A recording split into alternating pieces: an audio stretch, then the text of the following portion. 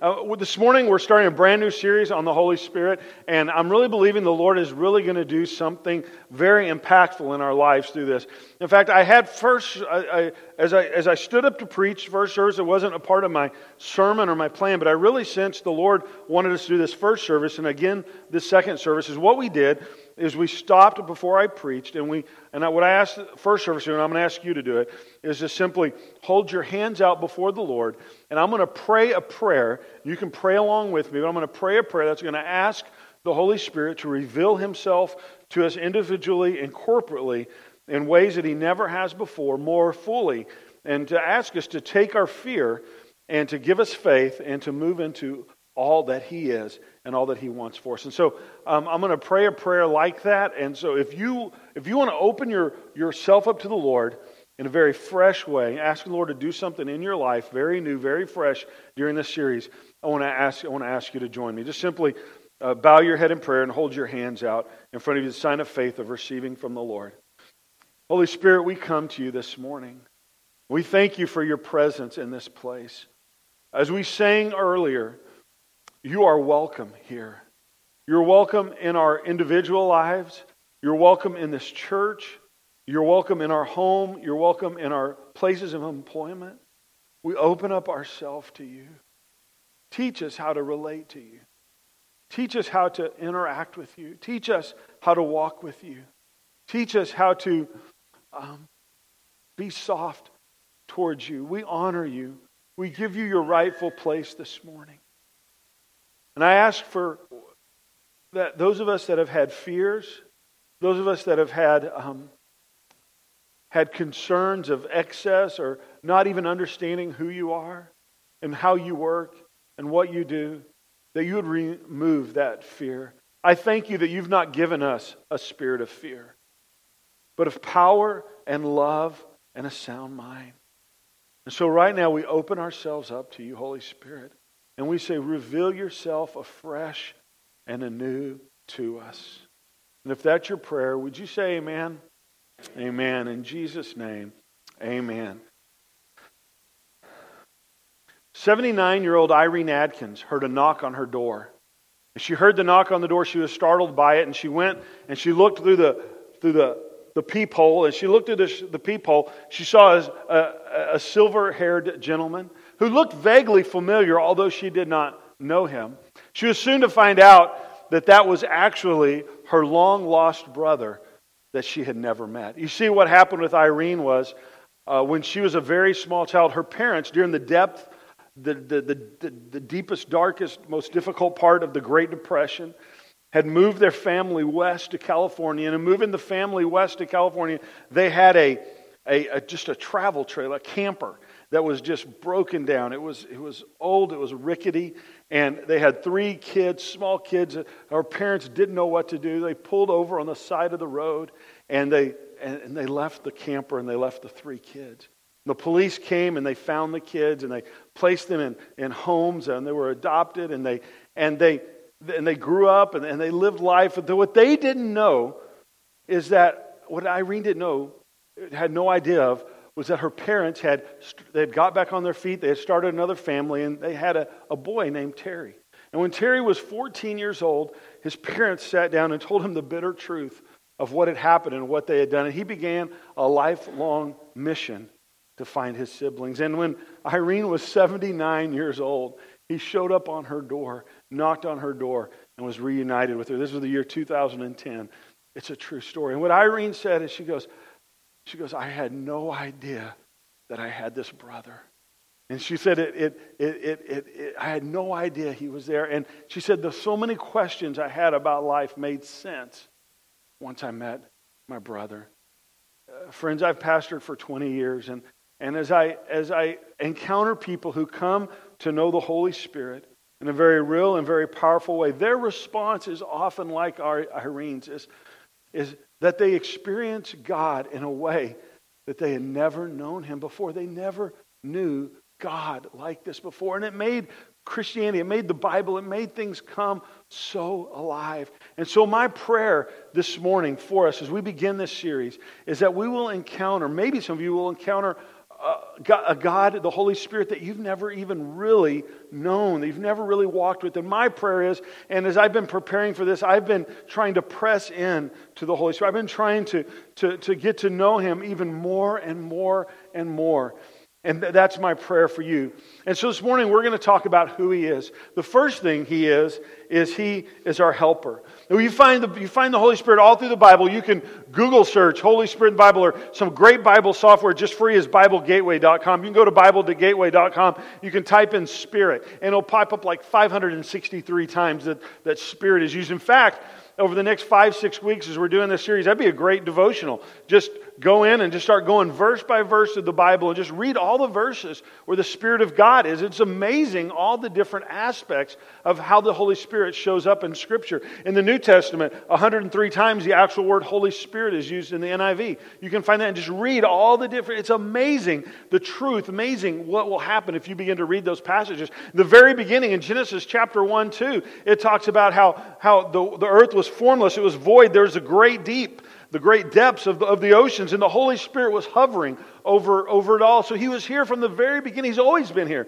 He's a part of the Trinity, God the Father, God the Son, God the Holy Spirit, of bringing life, creation out of chaos. And so as you begin to understand who the Holy Spirit is, it's important for us to know or to remember that in the Old Testament, the Holy Spirit would come upon people for a season. He would anoint them. Maybe they would do a great exploit. They would give a prophetic word. He would use them, but the Holy Spirit would come for a moment. He would anoint them, and then He would ascend back up. It was only momentarily. In fact, even at the end of the Old Testament, there's a 400-year period where the Holy Spirit isn't even on the scene. There's nothing. The Lord is not even speaking to His people. And then we have the New Testament where everything changes. Everything changes. In fact, we see in Luke chapter 3, we have the account of when Jesus was baptized. So Jesus is being baptized, and as He was being baptized, it says Luke chapter 3, verse 21, 22, heaven was opened up and the Holy Spirit descended upon Him in bodily form like a dove. The Holy Spirit didn't come upon Him as a dove, but the Holy Spirit descended upon Him, and the way it was described would be like a dove descending. And a voice came from heaven, "You are my Son, whom I love, and with you I am well pleased." And so here we know that when Jesus was born, He was conceived of the Holy Spirit. Holy Spirit came upon Mary, and He was conceived fully God, fully man. And then at His baptism, we see the Holy Spirit come upon Him, and He sets a pattern. He sets an example for us here of being anointed of the Holy Spirit, of being full of the Spirit of God. Before this, we have no record of any miracles taking place. His public ministry has not started. But when the Holy Spirit descends upon Him, comes upon Him, it's at that point that He begins his earthly ministry. It's at this point where He moves into the season of 3 years of miracles, of signs and wonders, of declaring the kingdom of God is at hand. And it gives us a model, it gives us a picture of communion with the Father and then advancing the kingdom of the Father. And so this is so critical. It's right after this, Luke 3, where the Spirit leads Him into the wilderness and He faces the great temptation. You guys remember those stories. And then in Luke 4, we have the account where He comes into the synagogue, He opens the scroll, and He declares the great prophetic passage of Isaiah 61, saying, "The Spirit of God is upon me. He's anointed me to preach the good news, to set the captives free." He begins His ministry. And so it is us, like Jesus, that apart from that, we are dependent on the Holy Spirit. And it's so amazing. Jesus, 100% man, 100% God, began His ministry. We see Him working after the Holy Spirit has come upon Him. And so it's a great lesson for us. So He walks with the disciples for 3 years. They do ministry. Amazing things happen. And then He's getting ready to leave. And before He leaves, He downloads to them some very important instructions. And we find those in each of the 4 Gospels. When we come to the Gospel of John, He spends a lot of time talking about the Holy Spirit. Remember, He's been with these guys for 3 years. They've lived together. They've been on boats when there's been great storms. He's taught them. They've faced the elements together. I mean, just imagine the intensity of their relationship, the closeness of what's going on. And so He begins to unpack, He begins to share with them some of the very, very important truths of what is about to happen. You see, because He doesn't want them to be unaware. You see, a great leader will let his followers know, hey, this is what's coming. I don't want you guys to be surprised. This This is what's about to happen. And Jesus is the greatest leader of all time, is saying, hey, guys, I want you to be ready. This is about what's to happen. I'm going to prepare you guys. And so we see him preparing the disciples for his departure in John chapter 14. Would you open your Bibles to John chapter 14? John chapter 14, verse 16. And he says, I will ask the Father, and he will give you another counselor. Or yours may say advocate. Or yours may say helper.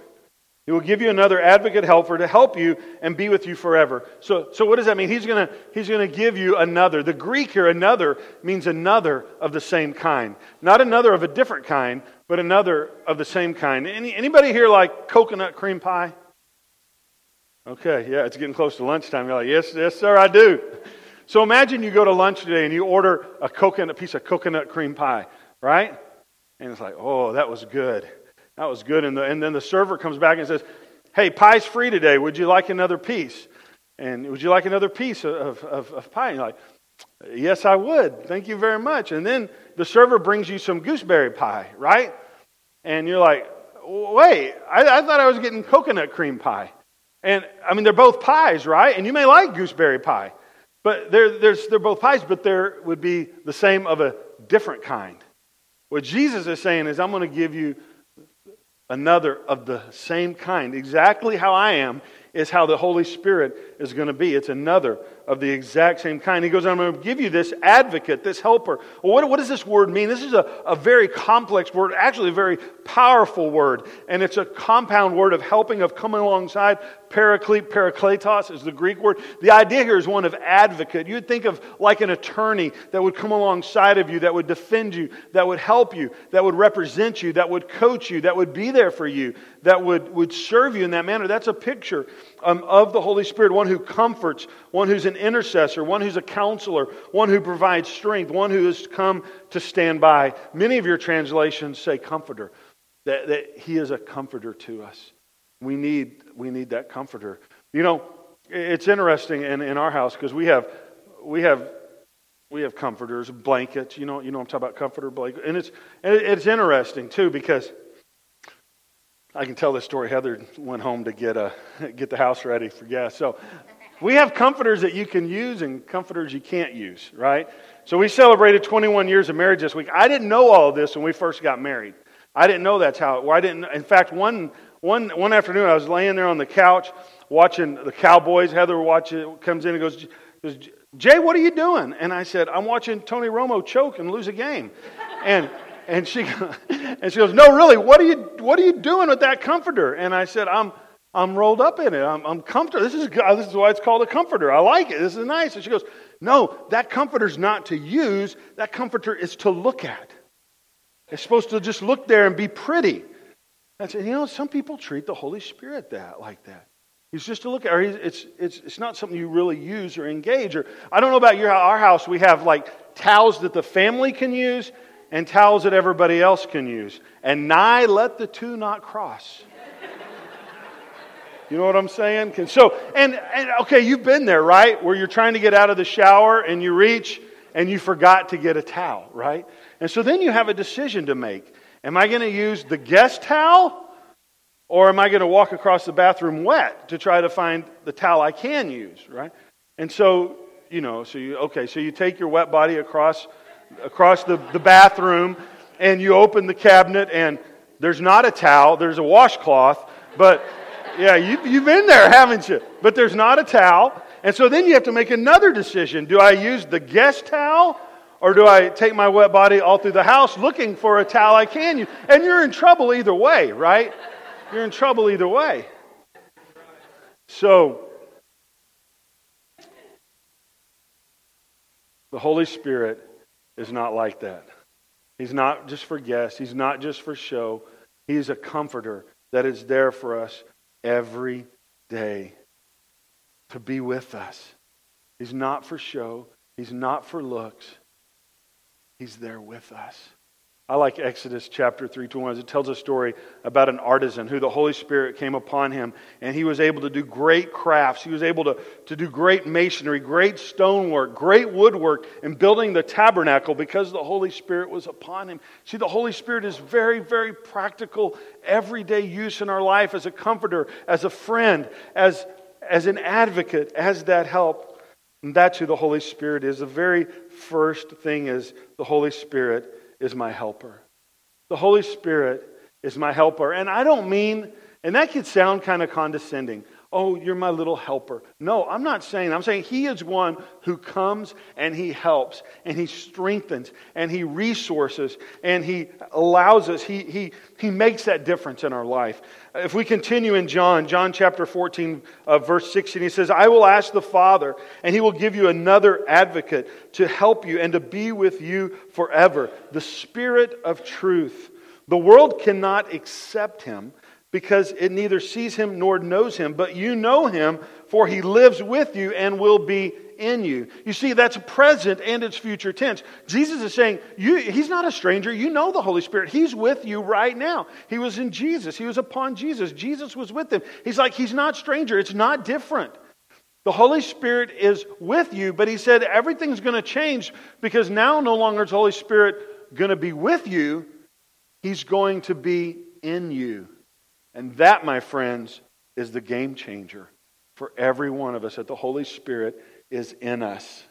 And He says this, He says, I will not leave you as orphans. I will not leave you abandoned. As we heard in the earlier story, I will not leave you destitute. I will not leave you defenseless. I will not leave you without resource. I will not abandon you. I will not orphan you. The Spirit of God is not an orphan spirit, but it's a Father Spirit who comes and is there for us. He doesn't abandon us. He doesn't leave us. He helps us. He comforts us. He strengthens us. He carries us. He delivers us into the future that He has intended for us. That's what He does for us. That He helps us. If you continue in John chapter 14, verse 26, the advocate, the helper, the counselor, the comforter, the Holy Spirit, whom the Father will send in my name, will teach you all things. Anybody here need to know some things? Man, I do. I need to know. I mean, the Holy Spirit will tell you when to talk. He'll tell you when not to talk. You ever heard the Holy Spirit say, and He probably doesn't say Jay to you. He says Jay to me, but he says, Jay, you shouldn't say that. Don't say that, Jay. And then you say it, and He's like, Jay, I told you not to say that. But He will. He'll teach us. Or He'll teach us things to say. He'll say, Jay, say this. Jay, do this. In fact, our Sue from our jail ministry team, the Lord gave her something specifically this morning to say that was a very specific word for the ladies in the jail, and it changed their life. They came to Christ because of what the Holy Spirit told Sue to say this morning. That's how the Holy Spirit works. He wants to teach us. And then He wants to remind us of everything that He has said to us. These red letters in the New Testament, Jesus is saying, obviously they didn't have a New Testament like this with red letters, but we, 2,000 years later, an application of that is the Holy Spirit wants to remind us of the things that Jesus has said. He wants to teach us. He wants to help us understand who God is and how He works. Because did you know that the Bible, the Word of God, does not shape and form your theology? Did you know that? You know what shapes and forms your theology? The Bible that you know. The Bible that you remember. It's verses that you know and verses that you remember that shape your view of God and who He is and how He works. And so it's our responsibility is to pay attention to the words of our Lord Jesus. To read His Word, to hide it in our heart, to understand it, or to begin to grasp it, and then the Holy Spirit makes it come alive. He illuminates it. It makes sense, and He reminds us of it, so then we're able to live out this understanding of who God is and how He wants to work in our life. Does that make sense? You guys get that? I couldn't hear you. You guys get that? All right. Okay, thank you. And so He comes, and He helps us. And He says, I want to give you peace. I don't want to give you peace as the world gives you. I don't want to do that. I want to give you real peace. I want to give you lasting peace. He says here, don't let your hearts be troubled. Don't worry. Don't be afraid. Because He's not, as I prayed, He's not given the Spirit of God. The Holy Spirit is not a spirit of fear. The Holy Spirit is a spirit of love and of power and of a sound mind. That's who the Holy Spirit is. That's what He has given to us. So He helps us by giving us peace. In John 15:26, again, Jesus, I'm skipping a lot. We have 3 chapters here. I'm just kind of working through this. John 15, verse 26, but when the Helper comes, whom I will send to you from the Father, the Spirit of truth, who proceeds from the Father, He will testify of me.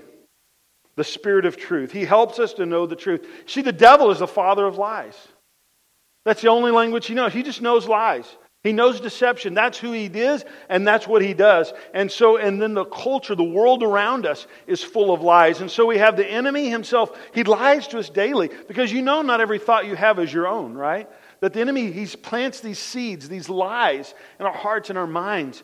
And of seeds of there's not going to be enough, or you're not enough, or God's not going to deliver you. God's not going to be, all these lies that just get sown in our hearts and our lives, and from the culture around us, trying to tell us who we need to be, trying to tell us what will make us happy, what will make us successful in life, what will give us value. We have all these lies just floating all around, just looking for a place to land. But the Spirit of God, the Holy Spirit, is the Spirit of truth, which separates lies from the truth, and we're able to understand the truth of who we are, who God is, what He's doing, what He wants to do, what He's provided, and we're able to move forward in that because of the Spirit of truth who is now in us, who's in us, and we can live that way.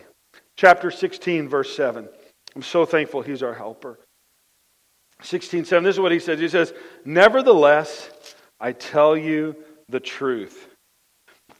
Yours may say, but I tell you the truth. This one says, but very truly I tell you. Let me put it in Ozarks vernacular for you. Let me be honest with you.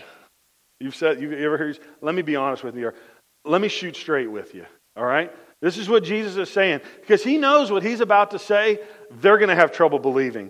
They're going to have trouble believing it's true. And so He's like, hey, I'm serious. I'm shooting straight with you. These are the facts. I'm being honest with you. This is the reality. He says, nevertheless, I tell you the truth. It is to your advantage that I go away. And I think He started losing them a little bit right there. And they're like, what?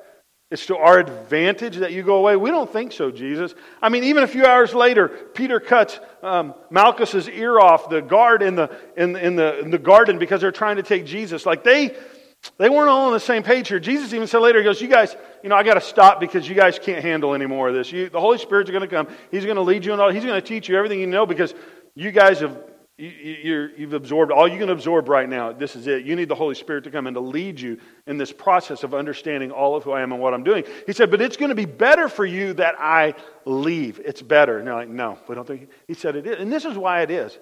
Because Jesus he chose to limit Himself to a human body. God, man, 100% God, 100% man, but chose to limit Himself to a human body. So He was let's say He was in about a geographical area of like the Ozarks, okay? Limited to that geographical space and 33 years. There's limits to that. He never went to Africa. He never went to North America. He never went to South America.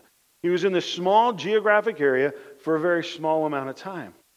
How does that translate to the kingdom of God being brought to all nations? How does that happen? That's what He said. It's better if I leave. Because if I leave, I will send another of the same kind. He's going to come and He's going to be with all of you. And that's how the Holy Spirit is able to be with all of us at the same time in us all over the world. And as we're able to carry the gospel forward. And this is what the Holy Spirit does. This is the one of the ways He helps us. Let me read this to you. I'm going to read through here and I'm going to come back and I'm going to unpack it a little bit. Verse 8. When He comes, this is one of the ways the Holy Spirit helps us. When He comes, He will convict the world of guilt in regard to sin and righteousness and judgment. So He's going to, and this word convict here, we think of convict, we think of like a judge going, sentencing a conviction, if you will. But we get the idea convict from the idea of convincing. The reason a judge would make a conviction is because he or she has been convinced that the evidence is actually true. And so the Holy Spirit has come to convict, or you could use the word convince, or you could use the word persuade. So the Holy Spirit has come to persuade the world in regard to sin, to righteousness, and to judgment. In regard to sin, because men do not believe in me. Okay? So the Holy Spirit has come to convince those that do not believe in Jesus of sin.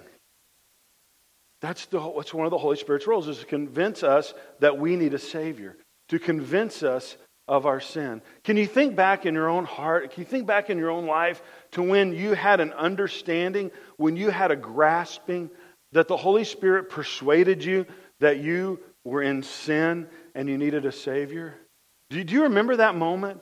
Do you remember that time? I remember I was 3 years old. I lived in Stillwater, Oklahoma, which is the home of Sonic, by the way. So, that may come in helpful. So you just never know.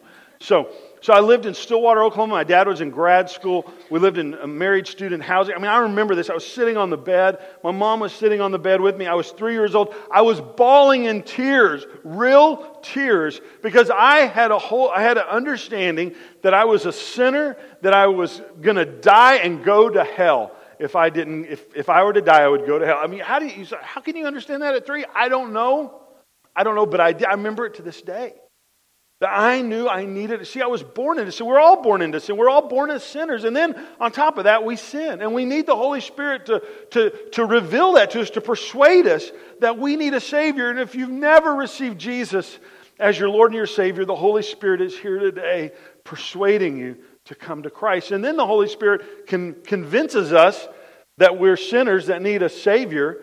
And then He leads us to Jesus to be saved. And then we see that He convinces us in regard to righteousness, because I'm going to the Father where you can see me no longer. That the Holy Spirit comes to convince us of righteousness. What does that mean? Well, righteousness does not mean, in this, what we're talking about right here, righteousness does not mean right behavior. Okay, those are not, and it doesn't say the Holy Spirit has come here to convince us of our unrighteousness. He's come here to convince us of our righteousness in Christ Jesus. That we need the help of the Holy Spirit for Him to convince and persuade us that Jesus has purchased our righteousness. That our righteousness is not based upon how good I am today or how bad I am today. It was settled when I put my faith in the work of Christ. When I received Him as my Lord and my Savior, I am now righteous in Christ Jesus. 1 Corinthians 5:21, for God made Him who knew no sin to be sin for us, that we might become the righteousness of God in Him.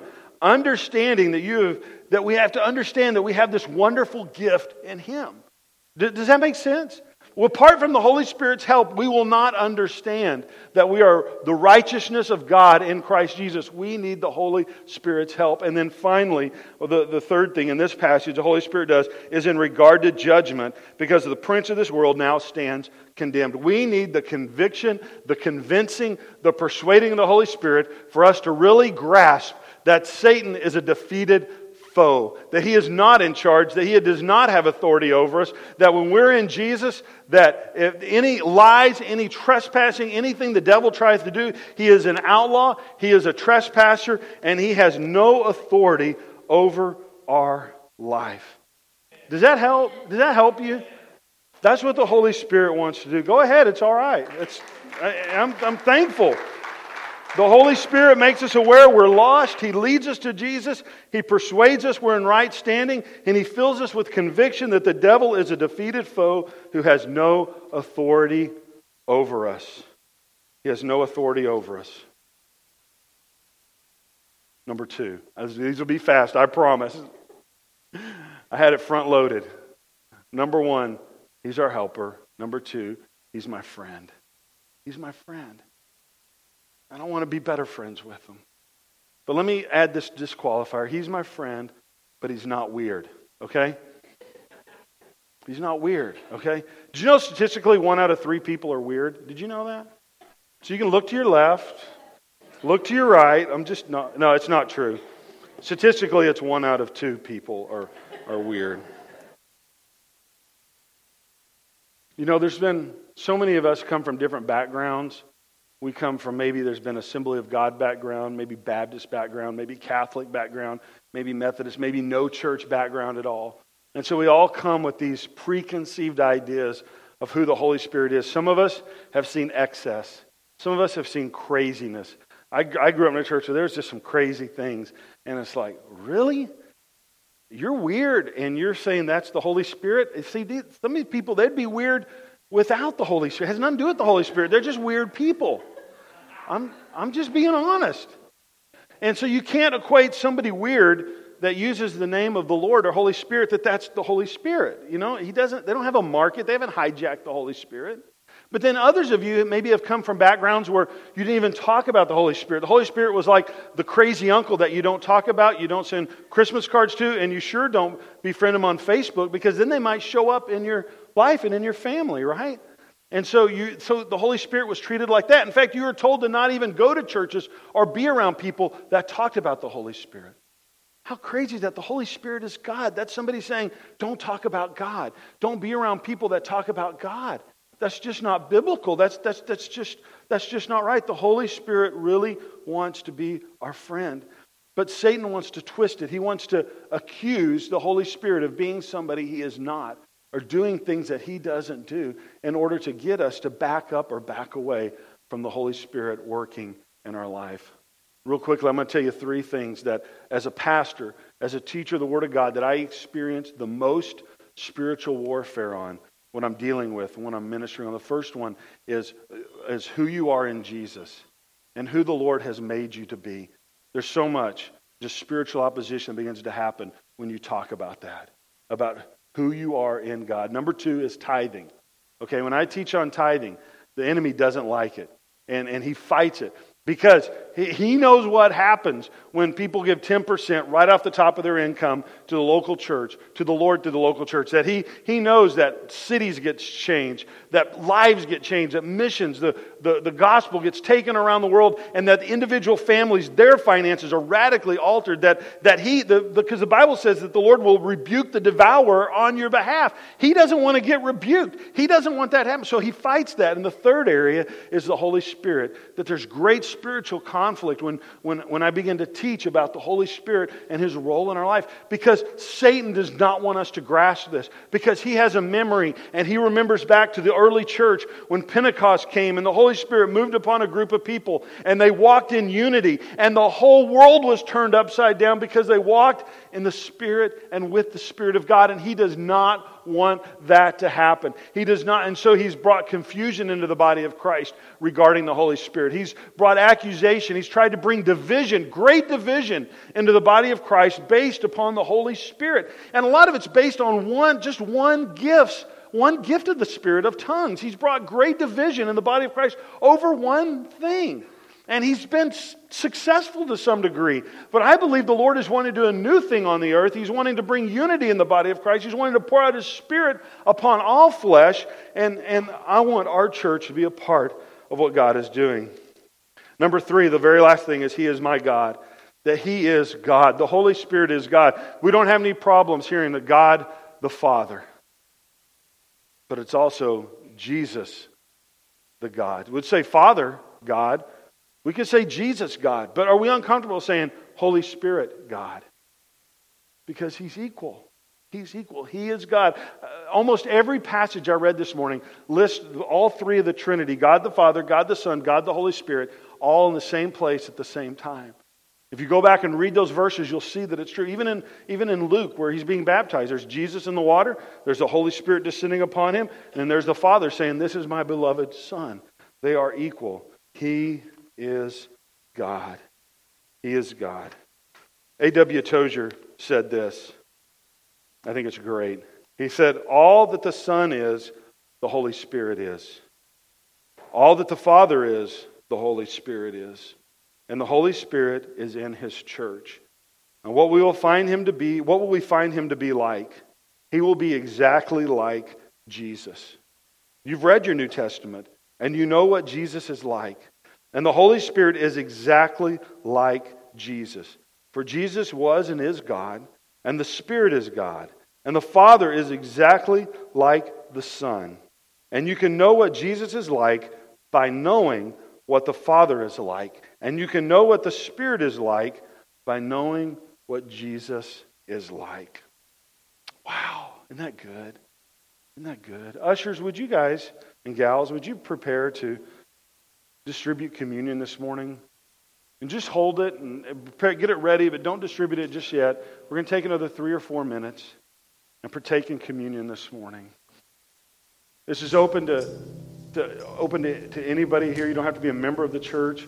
It's for the church of Christ. And if you have not put your faith in Jesus yet, if you're being convinced of your sin, that right now in this moment is the time and is the place to surrender your heart, to surrender your life to Jesus, to give your life to Jesus. You could even begin to do it now and say, Jesus, take me. I surrender my heart. I surrender my life. I give it to you even now. You can do it even now. I want you to think about this question as we are beginning. You guys can go ahead and begin to distribute communion. Holy Spirit, what are you saying to me through this message? And Josiah is going to sing a song. And as he sings this song, just ask the Holy Spirit to answer this question as you sit there in contemplative prayer.